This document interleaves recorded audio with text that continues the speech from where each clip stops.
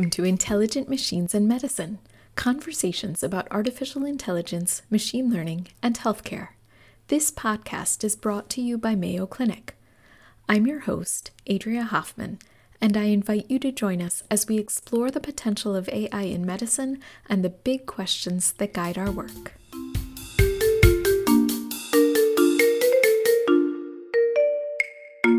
I was thrilled to welcome Dr. Alexandra Ryu to the podcast. Dr. Ryu is a physician data scientist in hospital internal medicine. In his practice, he cares for acutely ill, hospitalized patients with a variety of health conditions.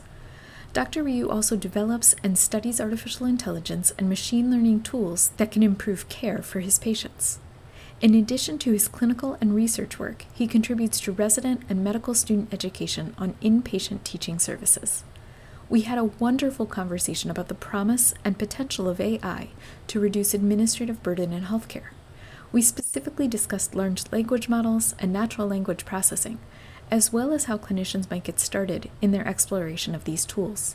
I hope you enjoy this conversation as much as I did.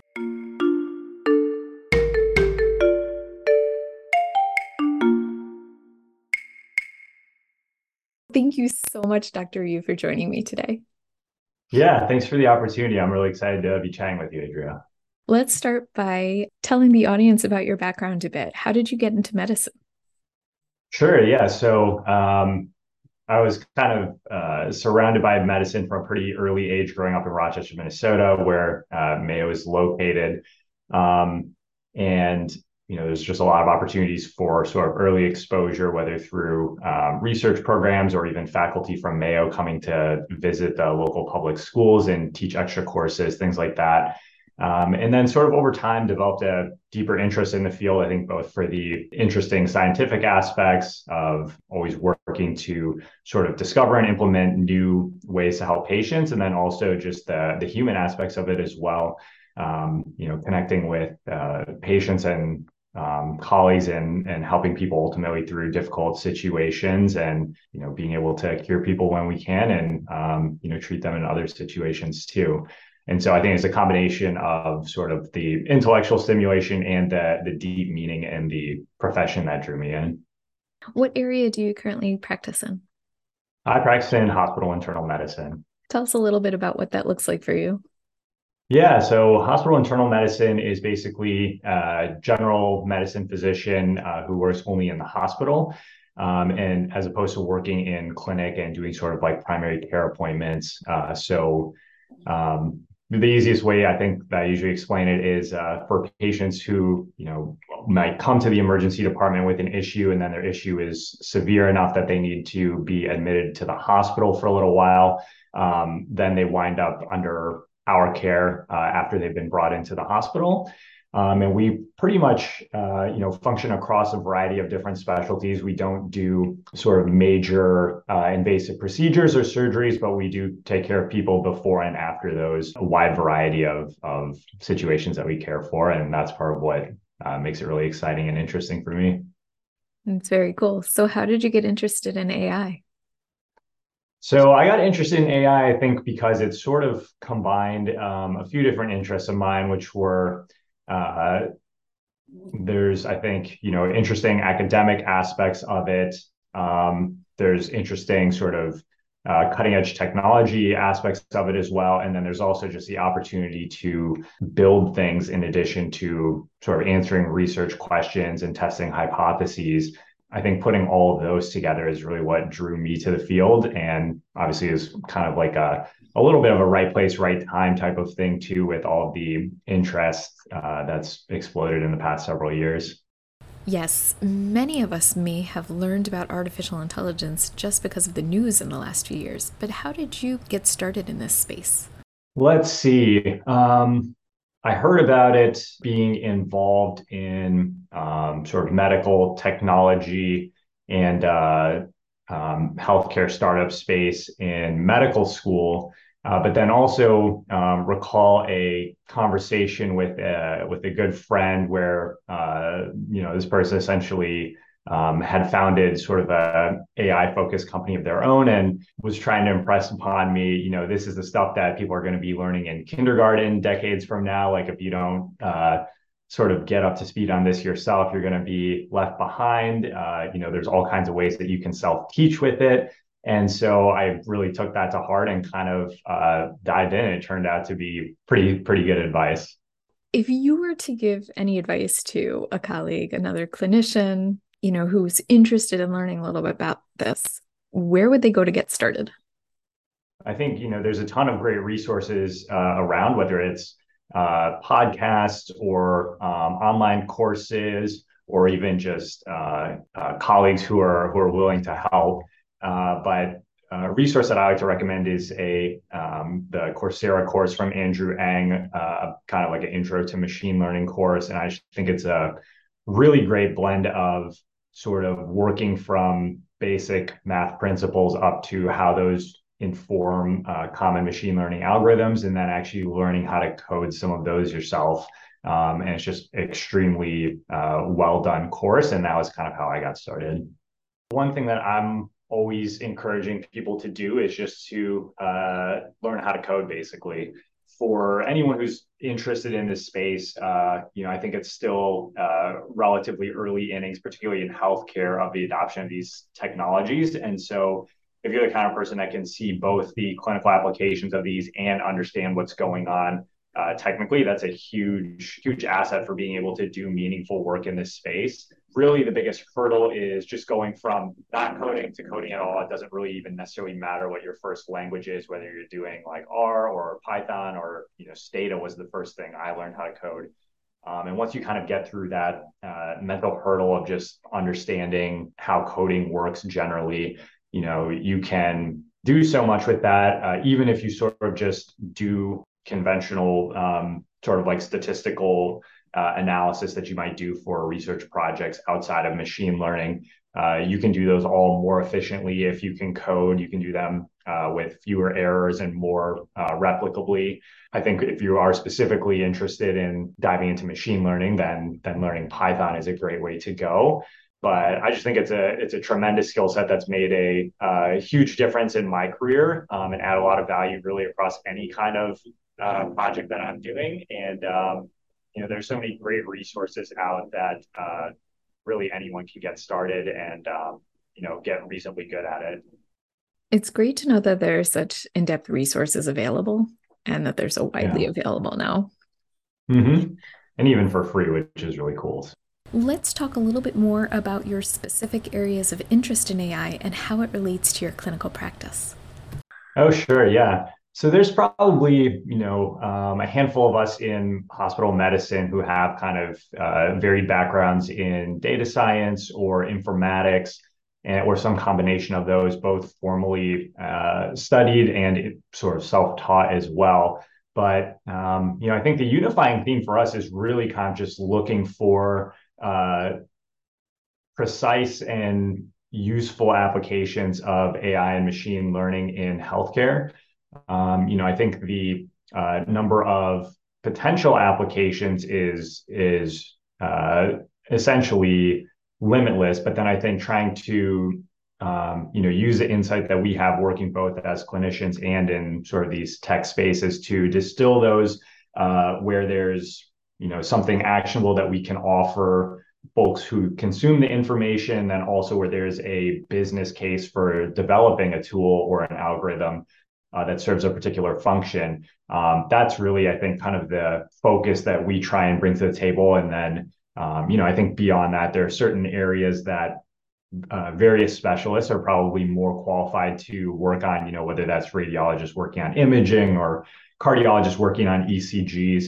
But, I think even besides those, there's a really wide playing field of opportunities. And so I think we're always kind of just exploring to see where we might be able to make an impact and develop something that's unique and useful, that sort of meets those criteria. Of course, that's like a sort of a broad set of ideas at the same time. And accordingly, the projects that we have pursued to date are pretty disparate from each other in some ways, but I think we like it that way too, just because it keeps the work interesting and there's all kinds of insights that we can connect across different projects. Some of the work that's been relatively more developed to date is around hospital flow, and specifically predicting which patients who come to the emergency department will ultimately require hospital admission. We've published on an algorithm for that I think is somewhat unique in that it uses information that's available very early in the person's emergency department course. So you sort of get a forward-looking, by anywhere from 3 to 6 hours about view of which patients are going to need to come into the hospital. And for some of our smaller hospital sites where this is now implemented in addition to our main Rochester site, that can yield useful insights on coordinating patient transfer, where ambulances need to be to bring patients to the right hospitals, and then also just within a hospital, figuring out how many beds are needed in a given time period, how we're going to get those cleaned and ready for patients, and things like that. And then, of course, if the emergency department also has extra resources for helping to either expedite patients coming into the hospital or expedite getting them home, this information is also hopefully helpful to them in terms of focusing their efforts on the right patients. So that's one thing. And then another area is really focused kind of more on clinician workflow improvement. We've been also working to develop some software that basically makes it easier for clinicians to review medical records using different combinations of artificial intelligence to sort of present relevant information extracted from large amounts of text so that clinicians can basically save time when they're trying to review charts, which can be particularly time consuming for patients that come with a lot of records. That work has great potential to reduce administrative burden, which is something that has been noted with electronic health records. Can you say a little bit more about at a high level how that functions? Yeah, so in that technology, we use primarily multiple natural language processing methods to try and comb through the pages worth of text that may be available for a given patient to extract the relevant information that a given clinician needs to know. What a clinician in one specialty may want to or need to know is often different than what a different clinician needs to know. And so trying to tailor those insights as much as possible, ultimately to make record review thorough for clinicians, but also efficient is really what we're focused on with that work, particularly with all the breakthroughs that have now happened with natural language processing and large language models. This is a pretty exciting space to be working in. So I think most people at this point have probably heard the terms natural language processing or large language models, particularly as generative AI like ChatGPT and other things have become buzzworthy. But if you could break it down for somebody who really doesn't know what that means, how might you describe it? Sure. So relatively high level terms, natural language processing is really the field of sort of artificial intelligence as applied to text. In terms of thinking about relative complexity, the sort of simplest implementations of artificial intelligence and machine learning might be applied to sort of like numeric data that you could populate into an Excel spreadsheet, something like that, or also known as structured data. And then there are various types of unstructured data, like images or videos, audio, text, and really any of the AI applied to text falls in the category of natural language processing. And then large language models are sort of a recent breakthrough in this space where NLP is really quite a broad field where it might be, making some determination about a patient based on text. It might be, trying to hone in or present to a clinician a particular piece of text or, label different terms within a block of text. But large language models are really focused on sort of a question answer interface where you can ask a question and a large language model will then draft up a text response to that, basically by being tuned across huge amounts of text from all across the internet, which includes everything from Wikipedia to books to web pages, to basically try and synthesize all that information and draft up a response to whatever your question might be. I keep thinking about clinicians' hesitancy around new technologies. And the first thing that many people speak about when you ask them about new technologies are the hurdles that they experienced with the implementation of EHRs. And from what you're describing, this sounds like something that could actually alleviate some of that burden. But at the same time, we have the hurdle of, oh, that was a heavy lift. I'm not sure I want to do this. So, how might you motivate them to explore it a little bit? Yeah, that's a great question. I think for sure the challenges are real with healthcare being very regulated, having a number of concerns around adoption of these technologies as it pertains to data security and data privacy. But I think in terms of motivating folks to at least try experimenting with some of these, I think large language models are probably one of the biggest breakthroughs that we've seen in artificial intelligence and machine learning over many years at this point. And it really does present kind of a unique opportunity to, be able to interact with text in ways that we haven't been able to before. Based on what we're seeing in sort of other industries, there is a large opportunity to sort of reinvent how we do a number of different processes. The opportunities to do that in medicine won't be uncovered unless we're trying things out ourselves, experimenting with what works and what doesn't, seeing where these models work, where they work well and where they don't. I think it's really up to all of us to play some part in that discovery process. What are some of the things that you've learned leading these multidisciplinary teams and moving this work forward?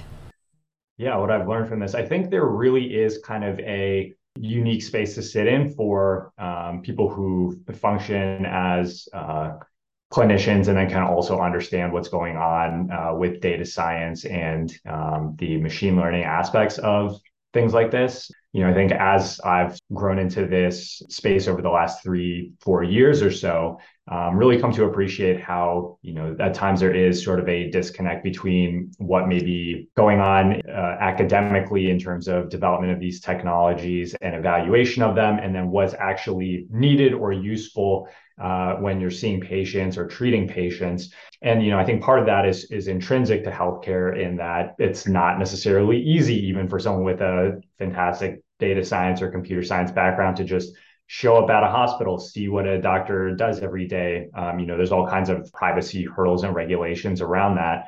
And so being able to bridge those understandings to, again, sort of like focus the applications onto things that really have an impact for patients or things that have sort of a business case behind them, I think is one of the biggest takeaways that I've seen so far. There's also been tremendous opportunity for, being able to work in teams that have sort of non-overlapping expertise, whether that's, engineering plus natural language processing plus clinical expertise or any number of other combinations. I think that teams like that often have an opportunity to really move the needle and develop things that are unique and useful in healthcare.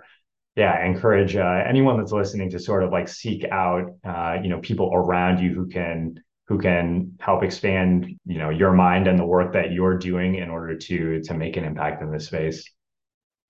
I mean, it sounds like honestly an extension of what clinicians do anyway, right? You all use your critical thinking skills in really interesting ways. There's an art and a science to practicing. That art sometimes is where the critical thinking skills come in and your clinical decision making processes. And this is a way of thinking creatively and extending that critical thinking to say, what are all of these challenges we're seeing? And how do we alleviate some of those hurdles or obstacles?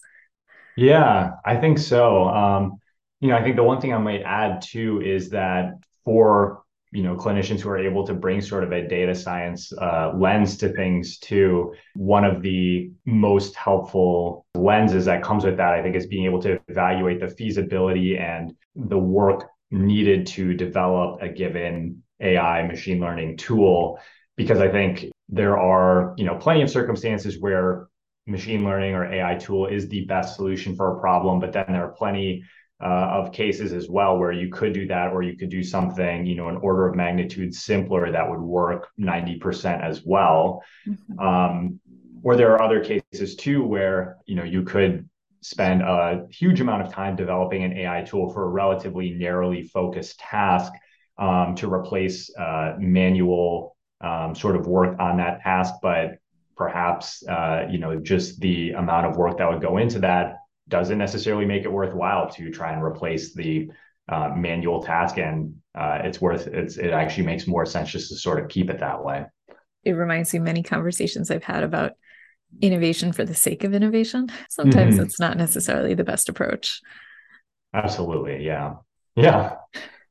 So along those lines, what is a realistic kind of time frame? And I think this is something that many of your colleagues out in the world would be interested in knowing. If they're new to this space or they haven't been involved in many projects, what kind of time frame is it from, conceptualization or initial ideation all the way into, forget scaling it up, just even getting it to a pilot phase?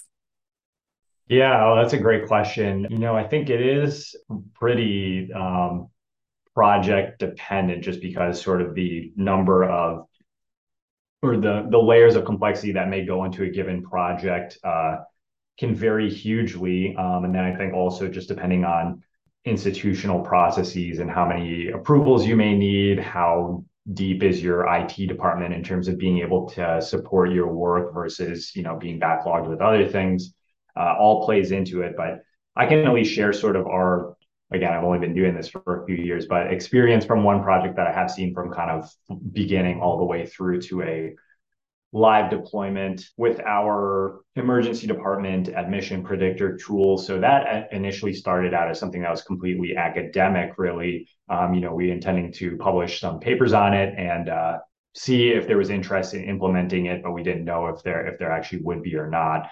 So I think that started out in sort of the spring of or maybe late winter of one year. We did some analyses on it. We had, I think, papers probably drafted or submitted by summer of that year. We then kind of went around meeting with various groups to see if there was interest in putting this into live clinical workflows. And this was really the first model that we had homegrown and then tried to put into Epic, sort of in Epic's native cloud infrastructure, I should clarify.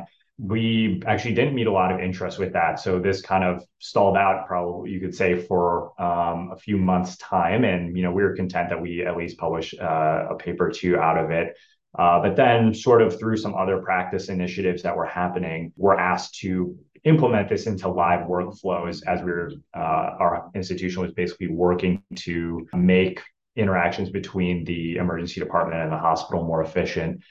So we then sort of, I think by fall of that year, were investigating how to make this happen. Again, there's a lot of, I think, stones to turn over because we were sort of the first going through this process. And then after another few months of some trial and error and consulting with a variety of different experts across Mayo and at Epic, we were able to get this model functioning, I believe, towards the end of that year versus beginning of the subsequent year. And then since that time, we've worked to fine tune the model. We brought the model to a few different healthcare sites, have started a randomized controlled trial with the model as well to see if it actually does improve hospital efficiency across a few different metrics. But I think all things considered, that was probably about a year and a half process from starting with the idea to then having something live. I think we were very fortunate to have support of a lot of different groups in order to make that happen. But that's kind of one experience that I've seen so far. With other kind of full cycle project that I've seen. This was sort of more software development focused, but with the NLP work that we were doing, we started out with sort of a mock-up concept of that locally on a colleague's computer and put together sort of like a demo video of what we had in mind over the course of a summer with the help of an intern. Over the next several months, went to work with getting feedback from clinicians on what they thought of a tool like this, and then we're able to win some funding by the end of that year. Use that to then pay some engineers internally and ultimately develop this software tool. And then I think that was probably in a state of being able to pilot live with clinicians, maybe 9 or 10 months from the initial idea and mock-ups. So those are kind of just the two data points that I have, but I'm sure people may be able to do it faster as well. Well, and of course, the thing that I've heard is also project dependent what kinds of healthcare data you need and the messiness that just is healthcare data. Hmm. So, availability and accessibility is going to vary widely as well. Absolutely. Thank you for that. That's really useful. I like to end every episode by asking a couple of big wonderings. The first, we talk about AI as, a tool that solves specific problems. If you could think of any problem, professionally, personally, lighthearted or not, what kind of tool would you like to have to solve whatever that problem is? That is a great question. Let's see. Yeah, I think kind of the idea of a of sort of like a chat agent that can actually not only sort of like produce text responses, but actually do actions, whether that's doing things in the electronic health record or even kind of like ordering lunch or a coffee or whatever that might be, would be really cool. And I think that there are kind of like a number of early stage companies working on doing exactly that. So I'll be curious to see what comes of those. I can see that saving a lot of time in life. Mm-hmm. The next big wondering is around trust because in machine learning, in all kinds of technology, there's a question around trust, and in medicine and healthcare in particular. But I'm going to ask you about people instead of machines for a moment. How do you know you can really trust someone? I think there's a openness about people that you can trust. Their actions generally match their sort of like verbal communications and nonverbal communications. You have some kind of sense of a track record of them doing good things and also just living out those qualities of openness and integrity and honesty. Thank you. Thank you so, so much for your time today. I learned a lot talking to you. Awesome. Yeah. Thank you for the opportunity. I really enjoyed this.